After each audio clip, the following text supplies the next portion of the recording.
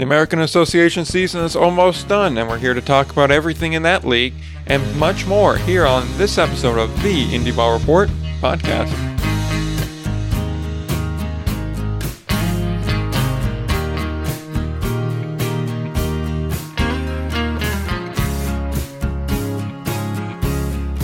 Alright, back again, episode number 78.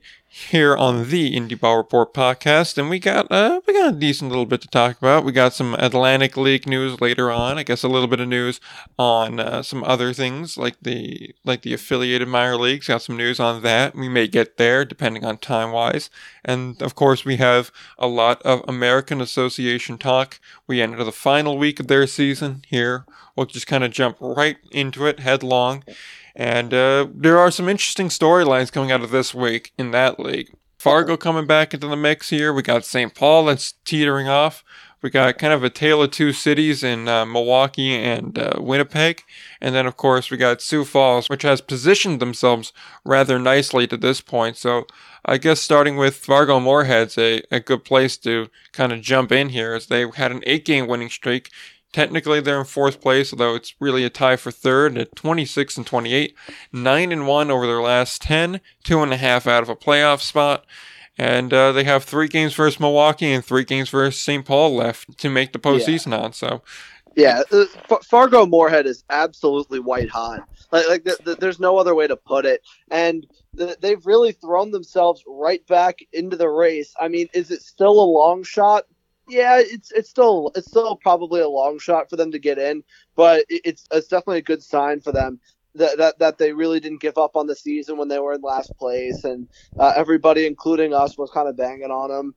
But I got to tell you, they absolutely crushed the ball this week. I mean, pitching and offense, it all came together. I mean, Leobaldo Pena, who just had a ridiculous week, hitting .440 with a 1,300 OPS and 3 home runs. I mean, Fargo Moorhead as a team hit .342 for an entire week, which is just absurd. And on the pitching side of it, you have a ton of guys who are terrific, specifically on the starting pitching side. I mean, look no further than John Anderson, the former Lancaster Barnstormer, who had a terrific start this week, going 7 1/3 innings, giving up only 1 earned run. You have Hagens as well, had 2 very good starts. Matt Tomshaw being the ace he's been pretty much the entire season, throwing a complete game this week. I mean, just across the board, what an awesome week for Fargo Moorhead. And even if they don't get into the playoffs, they definitely have something to hang their hat on. The fans definitely have something to be proud of for this team, that's for sure. Yeah, absolutely. I mean, even if you want to look at the rest of the rotation there, and Pike and McGovern, they didn't have as good of a week, but it wasn't like there was 2 terrible starts out of them. They each went roughly 5 innings, a little bit more than that, and each had 3 earned runs. Now, granted, the ERA is going to be a bit higher there, and I will say Pike did get hit fairly well, but even still, McGovern didn't look terrible, despite what the ERA may say, and like you said, they're a team that really had everything working together this week. Pena also had a grand slam, I believe it was Monday too, so that's another thing to put in the hat there. And I mean, when you have 7 guys that are batting, it just off the charts here, 300, and then as a batting average with an on base of 350, I mean, it's just a whole solid thing there. And let's not forget, Dylan Kelly was batting 500. Like, that is that's incredible in and of itself there, that he was doing just that incredibly well. So you got to give him that. Plus, Christian Nabar was also doing very well, too. I mean, there's a whole slew of guys. I mean, Sam Dexter, too. Really, there wasn't a weak link in the lineup here. And it really makes you wonder, if they could have been doing this all season long, how good could they have been, you know? Yeah. It's like a tease. Exactly. It really is. And the thing is, too, in the first week of the season, the first couple weeks, we saw bits and pieces of this. It wasn't like they were always down in the doldrums. We've seen aspects of it where they looked really good. They looked borderline elite at times, but they just couldn't get it all together. The pitching wouldn't be there when the bats would be there. The bats wouldn't be there when the pitching was there. And it's, in a way, you almost feel bad for them, because they put together this run. And clearly they're showing the 7 they won in a row against Winnipeg wasn't a fluke. And they've certainly held their own against Sioux Falls. They have 3 games against Milwaukee starting tonight. And then they have 3 against St. Paul to finish the year. So it's not exactly the easiest slate here. But you do wonder what they need to do in order to get into that postseason. Obviously, Sioux Falls, that we're going to talk about in just a minute, they got a sizable lead. They got a 2.5 game lead on the rest of the pack, really, with the only team really being out of it being Chicago, and that so happens to be the team that Sioux Falls is going to wind up playing for 7 games to finish the season. So I'm not, like you said, I'm not sure they're going to be able to make it in. They definitely have positives to take it out, them being the Redhawks here. So they could definitely get to 500, which I think would be a huge accomplishment considering where they were halfway through August. But I do wonder what it's going to take for them to make the postseason. And honestly, I almost feel like they need to win out in order to have a legitimate shot at it. Yeah, they definitely have to go 5-1. You got to go 5-1 to give yourselves a chance, and it's so hard. It's so hard to ask them to go 5-1 right after they won like 9 of their last 10. So it's definitely a tough ask. But at the end of the day, that's kind of the place they put themselves in. But you're right when you say you kind of wonder what this team could have been if they had kind of put it together from the start, or even maybe not even completely from the start. Maybe like a couple weeks earlier, we could be having a very different conversation about Fargo Moorhead. And I think a lot of it has to do with them losing a lot of close games. They're losing a lot of close games to Winnipeg specifically early in the year, and then it's really kind of hurt them now in the standings. When you see they are still 2.5 games back of that playoff spot.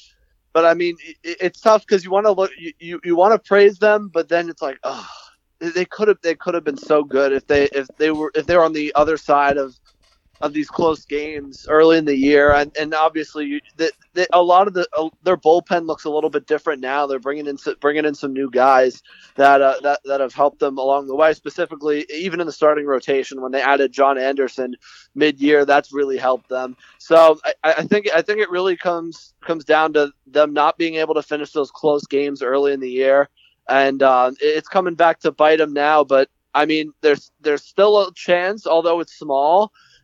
But in order to actually legitimately have a chance to get that number 2 spot, they probably got to go 5-1. Which, if they win 14 of their last 16 games and get in the playoffs, what an incredible story that would be. Oh, it absolutely would be. But then, really, part of their problem too is just the schedule everybody else has. I mean, even if you say Chicago does a really good job and they win, like, let's say 5 of 7 from Sioux Falls, that's great. But then you still have Winnipeg and St. Paul that are playing each other, and you still do have some other matchups there that are going to cause problems, and you can only control so much of it. Plus, having Milwaukee to start off your week is not going to be great in of itself there, especially because you're going to Milwaukee, a team that, I mean, if they can just take 2 or 3 from Fargo Moorhead, you knock Fargo Moorhead out of the hunt, really.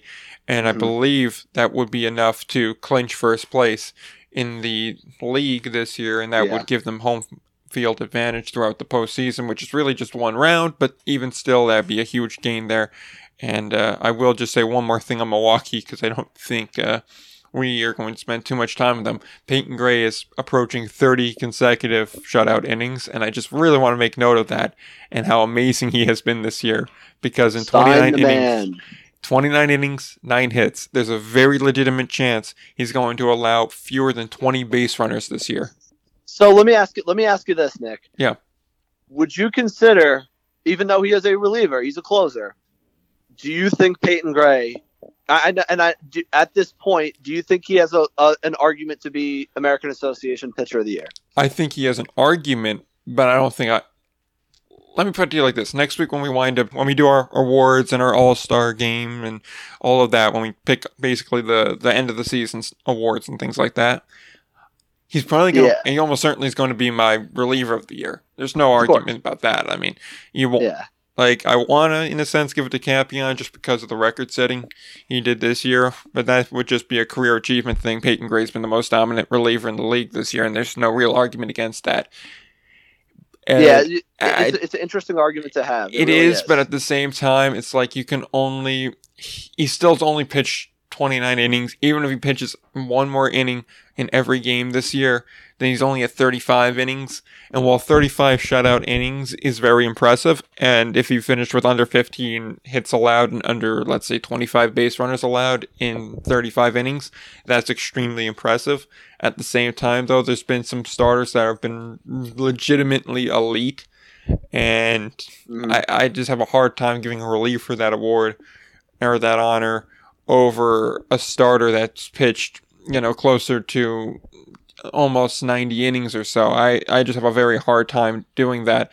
If it wasn't for guys like Holmberg or Devine, I would be a lot more receptive to it. If, let's say, your best ERA was like 350 among starters and there really wasn't any sort of eye-popping numbers, but there's just a lot of quality starters, I would probably go with an elite reliever over a quality starter. But just, you look like we're about to talk about St. Paul, and we're going to talk about the start Mike Devine had this past week. And I mean, I see a guy do that. It's not like it's the first time he's done something like that either. I have a hard time saying, nah, he's not pitcher of the year when the guy that's only thrown 35 innings has. Yeah, I definitely see what you're saying. It's just, part of me thinks that going an entire season, of course, it's a 60-game season, but to go an entire season without allowing a run is so unheard of and so ridiculous that I've truly never seen anything like it. And in a normal year, he would have been picked up. I think it's absolutely. You have to assume in a normal year he would have been picked up, put in a AA team, AAA team, whatever. But you're right, because it's just hard for me because I don't want to I think he's almost earned more than just the reliever of the year. But you're right in the sense that it's hard to justify giving him pitcher of the year when he's thrown a third of the innings. So it's hard, and it's an interesting argument. And I guess we'll save most of that for next week after we see how some guys finish the season this week. But I just wanted to bring that up. I thought it was an interesting, interesting conversation. Yeah, it's definitely interesting. I kind of put it like this. He deserves to be a finalist for pitcher of the year, but I'm not sure if he deserves to win it. If that makes sense. Yeah, it's fair. I'll put it to you like this. If he winds up winning it, I'm not upset about it. It's just, he wouldn't be my pick. And that's nothing against him. It's just the fact he's a reliever. And there's not much you can do about it. But, it's... Right. It's just hard, because, Braden Hankins and John Anderson combined for 28 and 2/3 innings this week. That's between two guys in 1 week. So, I know. It's hard. But... any case, going to St. Paul, they have a similar record to Fargo-Moorhead in that it's identical. 26 and 28, they're technically in fifth, but it is a tie for third. And they were 3-7 on the week, so a really rough week. They are also 2.5 games out of a playoff spot, 5 out of the first place spot, which seems to be a little out of reach at this stage. They got swept by Sioux Falls, and they lost 2-3 to Milwaukee, and they may have signed their own death warrant at this point, as they have 3 versus Winnipeg and 3 versus Fargo-Moorhead. And really, I was looking through everything. The pitching seemed all right this week, but it was the bats that really just kind of dried up. There really wasn't... It wasn't so much that they weren't getting on base, it's just that they weren't really scoring. There was 3 guys I know that were of some substance this week at the plate, and that's Mikey Reynolds, Chris Chenea, and Nate Sampson. Each of those 3, they were pretty good at the plate this week. Mikey Reynolds in particular, he was batting just a little over 450, and he was slugging a bit. He was getting on base, and he hit 3 home runs. So he scored 9 runs too. So he had a very good week. But at the end of the day, still you need more than 3 guys hitting. And at this point in the year, getting swept is not acceptable. And when you're in the position they were in, losing 2 of 3, even to the first place team, just is not gonna help you. And by losing 3 in a row to Sioux Falls, not only did you take destiny out of your own hands by giving them the tiebreaker, you also put yourself really behind the 8 ball here, because you're banking again heavily on Chicago to be able to score some real big wins against Sioux Falls. And as we've talked about Chicago in the past, they're not exactly living up to expectation this year. I think that's fair to say. Yeah. And they hit such a cold streak here. I noted a couple of good starters this week, about 3 really good starts out of the St. Paul starters, and we're going to talk especially about Mike Devine in just a second here. And their bullpen did have some guys that really performed, and then other guys that weren't as good at performing this week. But I'm on the verge of just writing St. Paul off. I don't think they have enough time to make up. I don't think their games work in their favor because, like I said, you have a really hot Fargo-Moorhead team you're going to end the season at. Granted, you play them at home, so that's a help to you, but even still, they're a hot team that's going to be in the same position as you, literally the same position as you, clawing for that final playoff spot.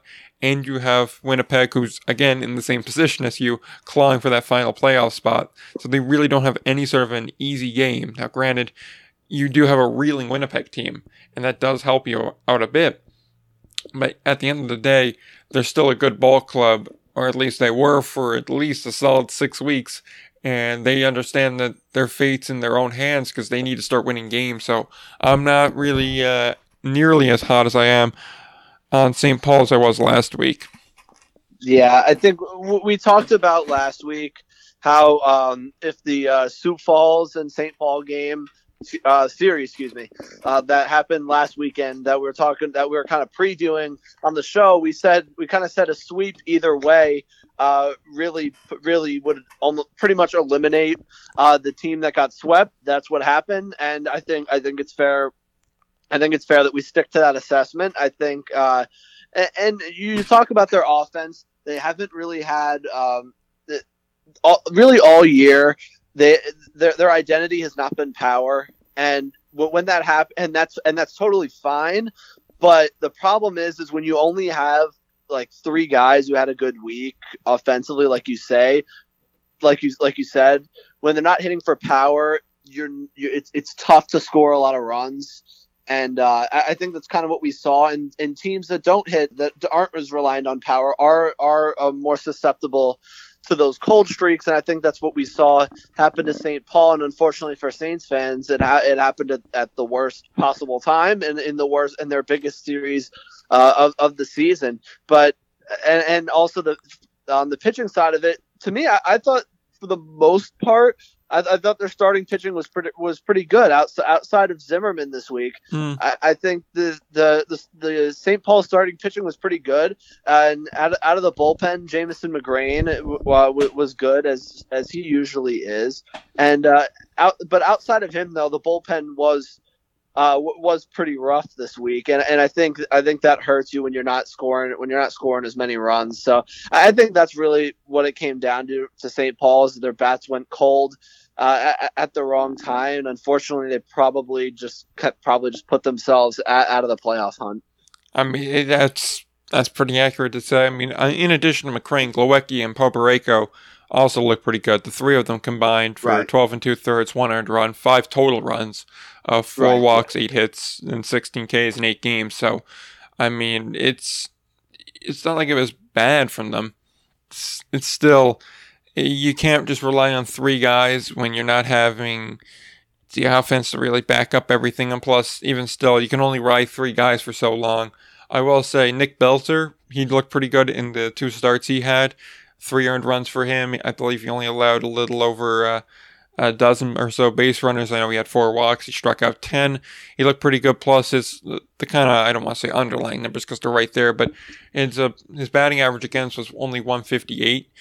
And I mean, it's not bad there either. And then Mike Devine also, I do want to mention his 1 start against Milwaukee. 8 1/3 innings, 1 run, was not earned, 1 walk, 8 Ks, and that was in 138 pitches. He earned the loss. Yeah. I mean, if that doesn't sum up the week for St. Paul, I don't know what does. I mean, I saw that, and I just feel so bad for Devine.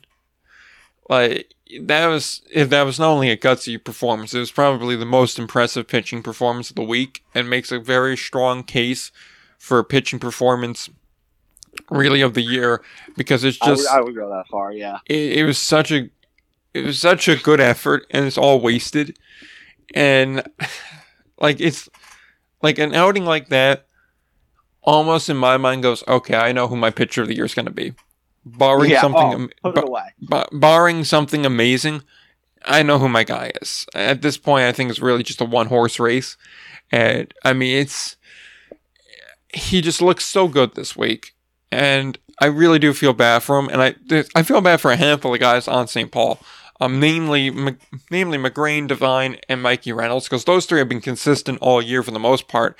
And after, let's see, a week from today, they're not going to be playing any more baseball this year unless they find some other league to attach themselves to at the very end here. But, man, I just don't see any way they're going to get themselves here. I mean, they screwed themselves over in Sioux Falls when they got swept. If they could have at least taken one, they would have held a tiebreaker.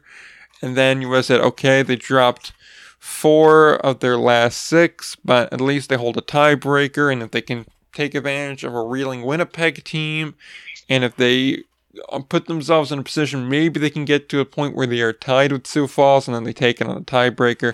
But at this stage, I don't see any way that's going to happen. I think it's, at this point, too little too late. And I think you're pretty much right on the mark when you said the bats went cold at the wrong time, and that's going to do them in. Yeah, I definitely agree with that. Yep. And then talking about the team that is currently in second place with 28 and 25, we'll go to talk about Sioux Falls now. 6-4 last week. They hold that final playoff spot. They're 2.5 games out of first place. So they do have a somewhat possible path, really, to take over first place. Although at this stage, I think they're probably going to stay in second. They took control of their own destiny when they swept the Saints, like we were just talking about. They stumbled a little bit with Fargo-Moorhead. They dropped 2 of 3 to them. But they do have, by far, the easiest schedule remaining with 7 games for Chicago, 3 at home, 4 on the road. One of those on the road games is a doubleheader, though. And, they seem pretty good this week, batting-wise. Yeah, I think barring a pretty major, like a Winnipeg type collapse, I think we know what our championship series is going to be in some form or another. I think that, of course, that being Milwaukee and Sioux Falls. Sioux Falls came up really big last weekend, and even though they struggled against Fargo-Moorhead past series, I think they put themselves in a great spot, specifically on the pitching end of things. Their bullpen what was awesome this week, and it really picked them up. Tyler Danish had a really nice start, as well as and Tyler Heron had 2 nice starts. Tyler Heron, had 2 nice starts this weekend as well. This week as well. So the same way St. Paul went cold at the wrong time, Sioux Falls got hot at the right time. And they pretty much, barring a Winnipeg type collapse, that we know who our championship series is. I mean, that's pretty spot on here. Plus, Keaton Steele got back into form here. I mean, I'm just looking at everything now. On base percentage against of just 91. So I mean, like, that's pretty good. .091. I mean, really, their whole bullpen was working on pace here. Grady Wood looked pretty good too.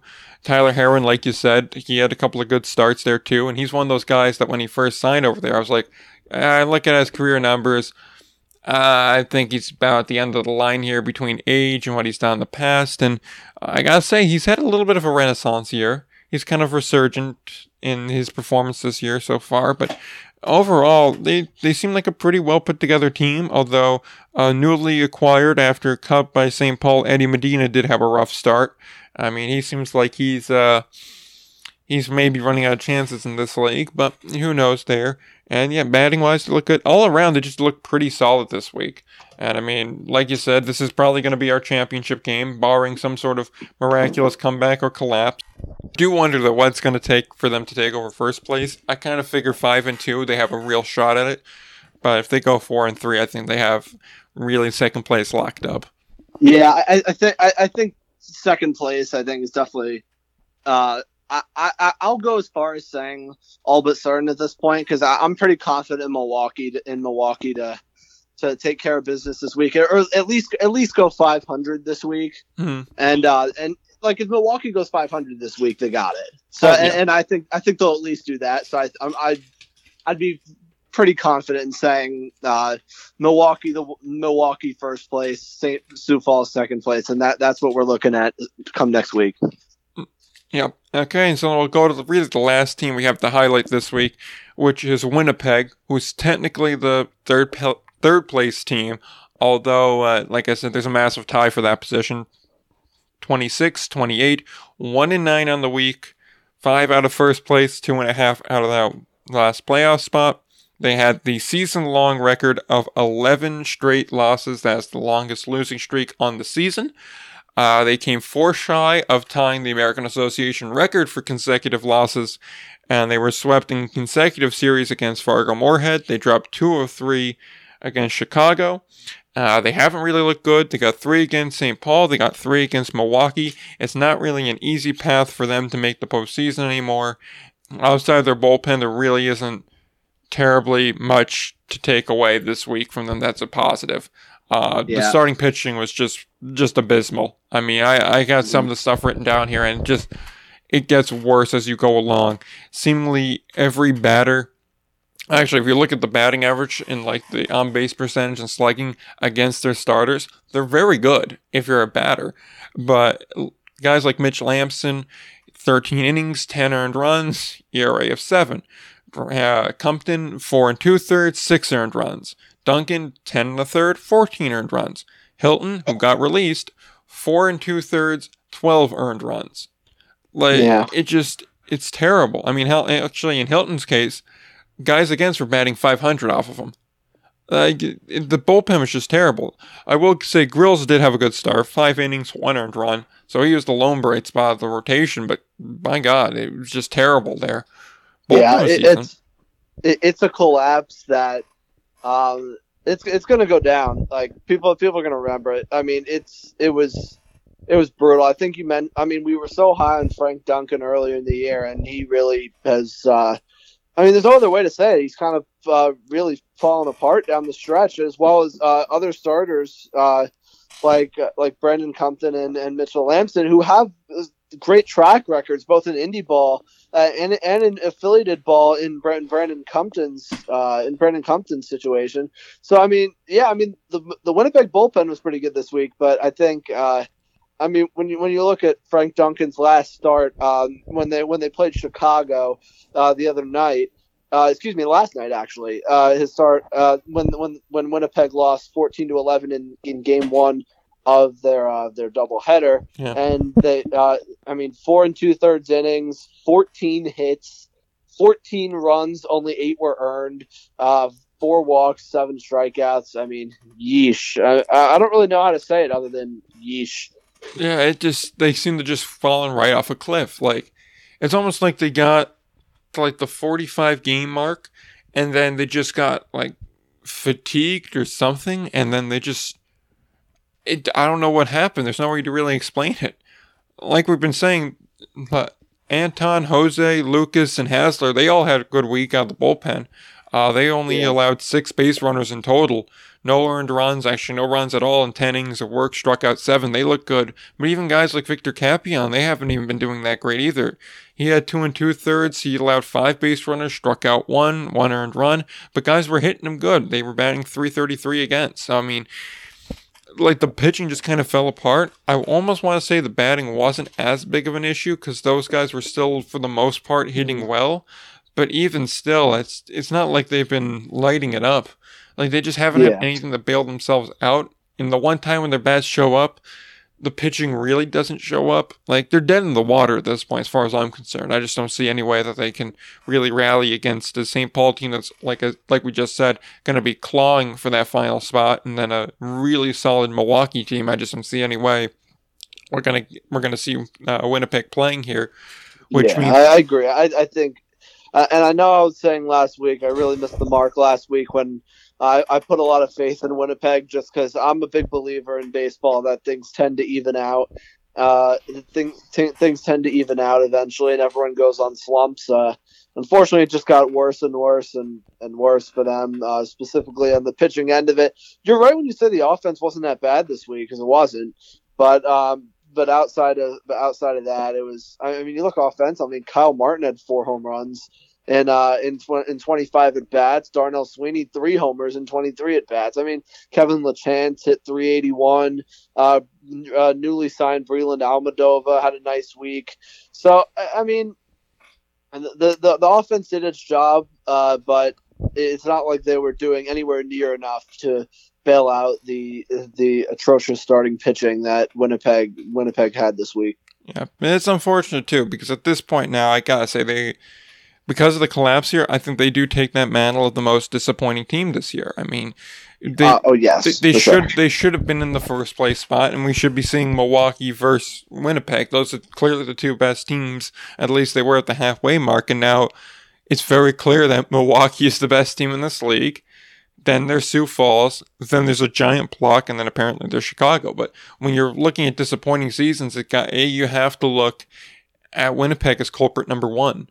And it's really 100%. Disappointing. It's really disappointing to see that. But 100%. That's the way it goes. So I guess now we'll just kind of do the rest of the wrap-up work for the American Association before we go to whatever we have left here. And that's just, for me, I think the series to watch here is really the two series of Chicago and Sioux Falls. Those 7 games have a huge impact on everything else. If Chicago can string together like some week, and I'm not going to say this is going to happen, and I don't think it's even likely to happen, but it would be very interesting to see if Chicago could go like 5-2 versus Sioux Falls, and then just really see all sorts of chaos break out. Because then everything's on the table. Now that last spot's up for grabs. But really, whatever happens in that series dictates really whatever happens going forward. We know the top team's going to be... It's just a matter of can Sioux Falls go 4-3, clinch that final spot, or are they going to leave the door open for someone to kind of swipe out their legs and take it? Yep. Yeah, pretty much. It's just a matter of it's Sioux Falls' spot to lose, and if they go 500 this week, they got it pretty much locked up. Yep. And then player and pitcher of the week for me, it's very tempting to go with a lot of different guys for the pitcher spot, so I'm going to hold off talking about them for just 1 second here. But for player of the week, this is a little bit of almost an achievement award, but he definitely did earn it for this week too. I go with from St. Paul, Mikey Reynolds. He had a very solid week. He batted about .452, on base of .485. He slugged .839. 3 home runs, 9 runs scored, 14 for 31 as far as the bats go, 6 extra base hits and a stolen base. He looked really good this week. He provided a lot of offense for that team, one of the few guys that was doing that. And, he just looked really good. He looked solid this week. As far as my pitcher of the week goes, there's a lot of guys here. And it was very close for me because it was either going to be Henderson Alvarez or Mike Devine. It was really, really close. Even Higgins and Anderson were in consideration. There was a lot of really good pitchers this week. But at the end of the day, I decided to go with Henderson Alvarez. Here in the win in that pitcher's duel between him and Mike Devine, he went 8 innings, 2 hits, no runs, no earned runs, 5 strikeouts, no walks, and a batting average against of .077. So, yeah. I mean, that's about as dominant as you can get. Like I said, it was close between him and Mike Devine, but at the end of the day, only 2 hits and only 2 base runners allowed in 8 innings. That's pretty damn good. Yeah. Yeah, so for me, my player of the week is Leobaldo Pena of the Fargo-Moorhead Redhawks. Kind of highlighted him earlier in the show, but I think he had an outstanding week, hitting .440 with a 1,300 OPS with 3 home runs, including 1 grand slam and 10 RBIs. So there definitely a lot of options, but I decided to go with Leobaldo Pena for this week, playing for the red hot Fargo-Moorhead Redhawks. And for pitcher of the week, I'm going to go on the opposite side of that pitcher's duel that Nick referenced and go with Mike Devine for probably like the 850th time this year. Mike Devine is my pitcher of the week. Going his 8 1/3 shutout innings really was just. It was just incredible to watch. I took him over Alvarez just because it was really close, and I was tempted to go with Henderson Alvarez, my former Atlantic League pitcher, before he made it back to the bigs. But I decided to go with Devine. Really, the only difference for me was just more strikeouts, and that was pretty much it. But definitely not a bad pick to go with Alvarez either. But I went with Mike Devine once again. Yep. I mean, either option's really good this week. I think at the end of the day, it really came down to those two because that was one hell of a pitcher's duel that we saw. Yeah, it was incredible. Yep. So then we'll just kind of wrap up American Association talk here with we're into the last week of the regular season. I think we can both agree that that more than likely a week from now, the championship matchup we're going to be previewing is Milwaukee versus Sioux Falls, and we're going to be doing the whole postseason wrap-up. Do we have anything else really to say on the American Association going into the final week of the regular season? I do not believe so. Like I said before, Sioux Falls' spot to lose. We'll see. We'll see if they take care of business. Yep. So again, it's going to be interesting to see how that Chicago Sioux Falls series works itself out. All right. So with that, we'll go to really the last spot of news we got, which is just some Atlantic League news in general, minor league baseball talk here. We'll try and keep the minor league baseball talk at least condensed for now. It's going to be something that I'm sure towards the end of the month we're really going to go hard into as that kind of player professional agreement winds up expiring. But we'll still cover a little bit today because more information came out about it. But before we get to that, Monday the Atlantic League held their tryout via Prospect Dugout in Florida. Prospect Dugout ran by Craig Maddox, friend of the show. He's been on before.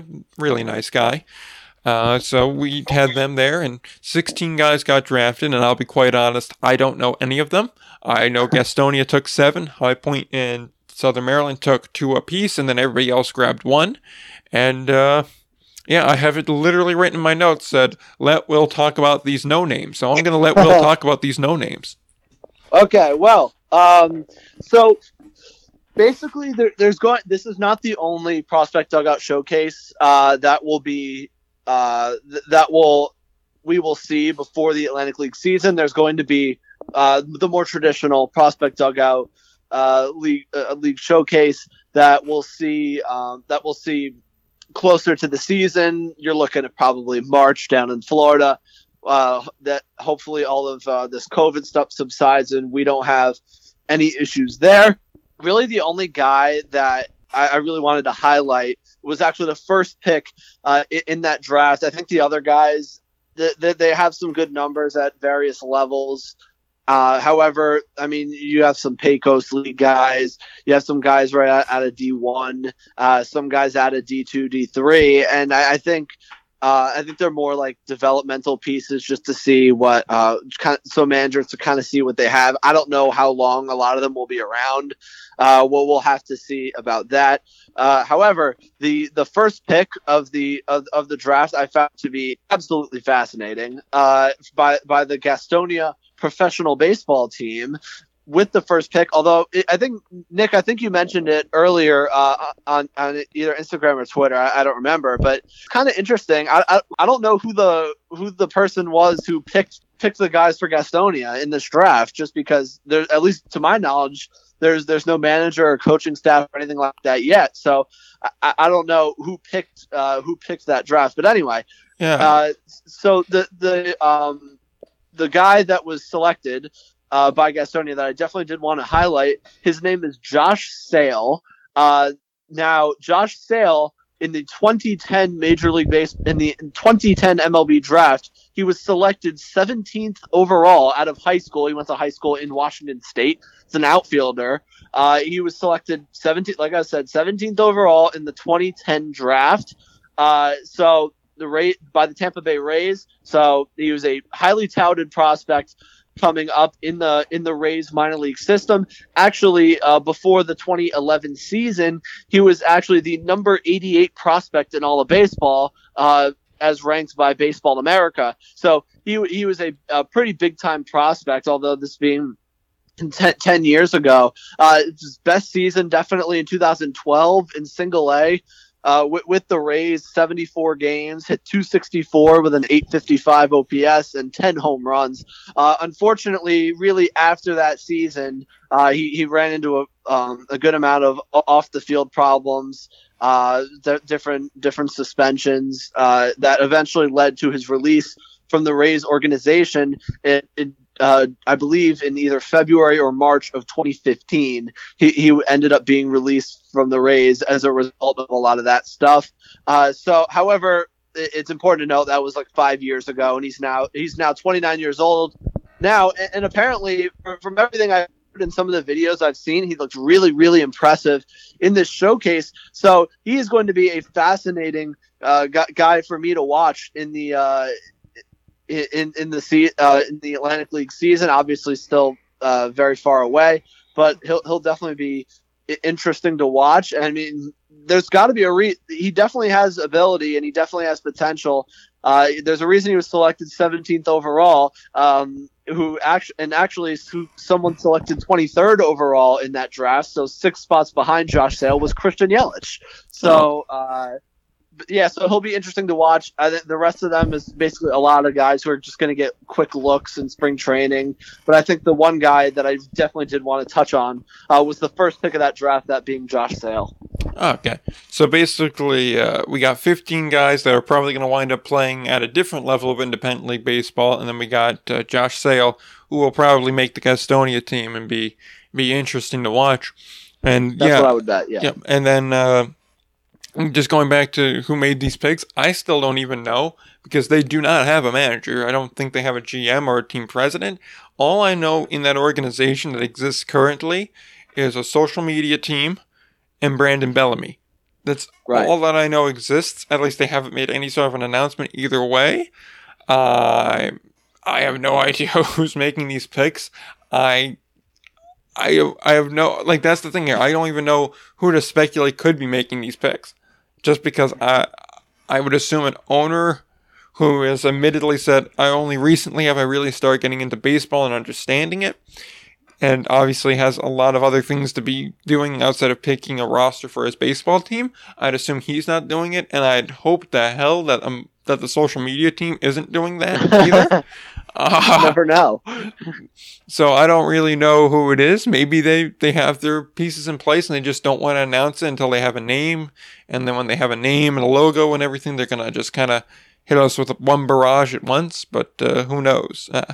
Any case, it'll be interesting to see there. And also now the submissions for the Name the Team contest have closed too. So we should get that information within the next few weeks as to the finalists and whatnot there. But just a little bit other information on Gastonia. If you're interested in finding more out about Brandon Bellamy and the Gastonia team and why he picked Gastonia as a place to put a baseball team and just the city and the team and everything in general, he did do an interview with the Charlotte Post. That article is linked in our show notes, as well as the accompanying interview he did with the editor-in-chief of the Charlotte Post. That's embedded in that article, so if you just click the link, you'll be able to view all of that. And it was fairly interesting. I listened to it a lot, and it seemed there was a lot of good information in it. I thought it was fairly interesting. It was relative, so yeah, I think it was definitely interesting to hear. Just I know he's received a lot of press for being I believe the only black majority owner in professional baseball right now. That's correct. Pretty stunning to think about, but yeah, so it was definitely interesting to hear him explain why he thought that getting into baseball, buying a baseball team was right for him. He, as you mentioned, didn't really come from a baseball background of any sort. So yeah, it was definitely interesting listen. I definitely recommend it to everyone. Yep. And so with that here, I see we're at about 45 minutes, and I know you have something to do in just a minute, so I'm going to keep it fairly quick here and just say we have some more information on the MLB, MILB situation. I will say the more and more you read about, the more and more it gets annoying. And I'm tempted to just push this till next week because I do want to spend some time railing on this. And I could probably rail on it for a solid half hour, but neither one of us has the half hour to do that at the moment. So I'm going to put the decision onto you so that way I can skirt any responsibility here and say, do we want to cover this now in like 5-10 minutes, or do we just want to push it to next week and have a full-length discussion about it?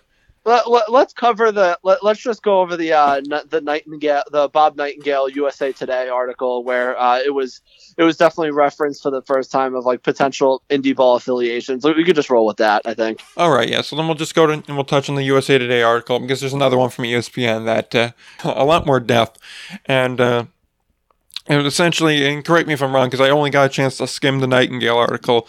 Essentially, it's saying that Somerset would become affiliated with the Yankees, Sugarland with Houston, and St. Paul with the Twins. That's correct. And that was also in the ESPN article, and in the ESPN one I saw that MLB would pay the fees for the new MILB teams, as it were. But Mhm. I keep seeing St. Paul getting thrown around, and they have said again and again that we're not interested in it. And you throw out something when we were talking about this yesterday, that maybe they're just kind of saying that in public, but behind the scenes they're a lot more interested in becoming affiliated, which, because I keep hearing this from more and more people in different sources and things, just that are definitely more connected. I mean, they're professional reporters, that's their job. I'm starting to be inclined to believe that. And I just wonder how devastating it would be to the Atlantic League and American Association to lose two really cornerstone teams of affiliated ball, you know? Yeah, I don't think there's any doubt. It'd be brutal for the Atlantic League and the American Association. I think more so for the American Association, losing a team like St. Paul. I think you'd have to say that the St. Paul Saints. You could make an argument they're the most well-known, most successful independent league team in America. I think you could pretty easily make that argument. And it's I think you're right, because we hear the very strongly worded statements of the past saying we're not interested, independence is in our blood, we're flattered, but we don't really want anything to do with this. And that to me was enough, because in statements in statements you always kind of have to like look beneath the surface, because they're never going to tell you all the details in any statement, like, ever. But like, you could, like, the difference between like the Sugarland statement and the Somerset statement were more like, oh, we're flattered to be a part of the discussion. This shows like that we have great fans and great staff, and basically just leaving it at that. And St. Paul going a different route with their statement. But then again, you just keep hearing the St. Paul's name pop up over and over again. And it's not just saying, they're interested in adding St. Paul. It's like, no, the St. Paul Saints are expected to become Minnesota Twins affiliate next year. And now I will say Bob Nightingale of USA Today, at least on his MLB reporting, does tend to he doesn't say anything that is untrue per se, but he kind of sometimes hears one thing and then kind of strongly words it and says, oh, like, they're the overwhelming favorite this, when maybe, like, I don't know. Yeah, it was. He basically said that. I think a good example is the Mets, sale of the Mets. That he reported that the overwhelming favorite for the Mets ownership position was A-Rod. I think like 3-4 weeks ago, and obviously we know now that ended up not being the case, and whether A-Rod's group leaked it to the media, whatever. And so he has a tendency to hear a little bit of rumblings and say like, oh, they're the overwhelming favorite, or oh, they are expected to do this. So so originally when I read it, I'm kind of like, wow, that could be something, and then okay, but I'll wait. It's Bob Nightingale. So.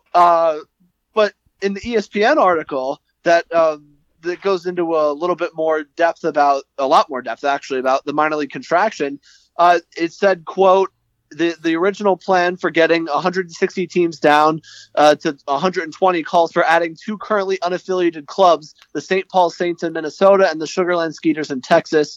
But what was 42 teams last year might become 43, as a third unaffiliated team, the Somerset Patriots in New Jersey, is being considered a potential New York Yankees affiliate. Now, I think we're pretty sure that if Somerset were to come in, it would probably be Trenton going out. However, it's interesting because now you've heard it from two sources, and it's definitely something I'm going to be doing more digging around this week, and we'll hopefully have more information about it. But it could be devastating for the Atlantic League and the American Association to lose cornerstone franchises. I think that's for certain. Absolutely. I mean, these are teams that, and even losing Sugarland on top of that too, I'm not sure if I would call them a cornerstone franchise, but they certainly do their own fair share of heavy lifting in the Atlantic League. And these are three teams that all have really developed a pedigree, and there's a certain standard that, okay, I'm going to Sugarland, I'm going to Somerset, I'm going to St. Paul. There's a standard that's already in your mind. And just to see them leave is just so... It's almost hard to comprehend, and I don't really know how to put it to words, what it would do to independent league baseball to lose all of them, because that puts these leagues really, really in a bad position here. I mean, if you just want to look towards the future, and I'm going to wrap this up fairly soon, because again, I know we're short on time, but for the Atlantic League then in 2021, you would have to replace 2 teams now, which really only replaced one off the bat, which was New Britain you were replacing. So now you got to replace an additional 2, so that probably means you're running a Road Warrior team again. And on top of that, over in the American Association, you don't have a replacement for St. Paul. And no matter who you put in that spot, you're not replacing them. It's impossible to replace them. I mean, it's not even like one of those things you could kind of replicate by getting a couple of extra teams to kind of level it out, because that's just not how this works. I mean, the best way of putting it is, it's like saying you got rid of Mike Trout. And, we'll try to replace him. Well, there's no replacing Mike Trout. You could get 5 guys that do the same thing Mike Trout does when you put all their numbers together, but it's still not Mike Trout. Right. There's just no replacing these teams. What I would bring you back to, Nick, is if you remember when the Atlantic League put out a statement that said that they're looking for 1 to 3 more teams to add to the league. I think that when they make such an unprecedented announcement that they're looking into adding 1 to 3 more teams, I think that's them saying in a way that they're preparing to lose Sugarland and Somerset. So I think, and not to mention, they were saying that they would probably add teams that are subjected to minor league contraction, maybe a team like Binghamton or something like that. And so I think that I think the Atlantic League probably is preparing for this when they made that announcement. I don't think that obviously they would like to expand to 10 teams, I think, but I think they wanted to really be ready to add those teams in case that this move. I think we're both pretty certain that Sugarland is gone, and it's now really sounding like Somerset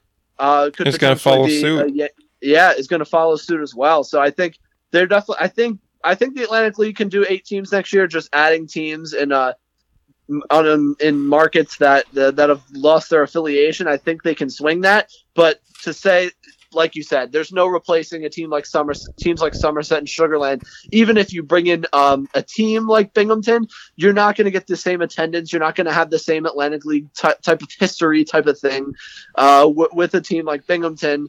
And although it does replace the team, it doesn't replace so many other things the prestige. About it doesn't replace the prestige, and it doesn't fill the gap. And I think you're really starting to get on to something. And this is going to be something I'm going to be very interested in talking. We're going to be interested in talking about next week, because there's an awful lot to unpack here. But with that said, I think just because of the time constraint, we're going to kind of curtail the conversation here, and we're going to pick it up next week once we finish our whole American Association deal next week, and we're going to talk further about this. And this is probably going to be an ongoing thing throughout the whole off season that we're going to be talking about. And the situation, the deeper you get into it, the more interesting, and unfortunately, the more depressing it gets. So, So with that, I guess I'm going to go with the most ham-fisted transition possible and just dive into plugs. But if you want to find the show, you could do so on Twitter at IndieBallPod. If you want to find us on Instagram, you could do so at IndieBallReport and at ALPV_news on Instagram. You can find everything we produce on the website, IndieBallReport.com. That includes show notes. It includes the episodes, videos, articles, everything. Yeah, you can find the show wherever you find podcasts. iTunes, TuneIn, Stitcher, Podomatic, Google Play Store, anywhere you find podcasts, you can find them. So with that said, what else do we have left to add? I don't think anything else left to add. Definitely excited to watch the American Association start to finish up this week. Yep, excited for that here. Although we may be ending on the dour note of the future of independent league baseball, the present still is exciting. So be interesting to see how the season finishes out. And so with that said, nothing else left to add. Don't forget to play ball.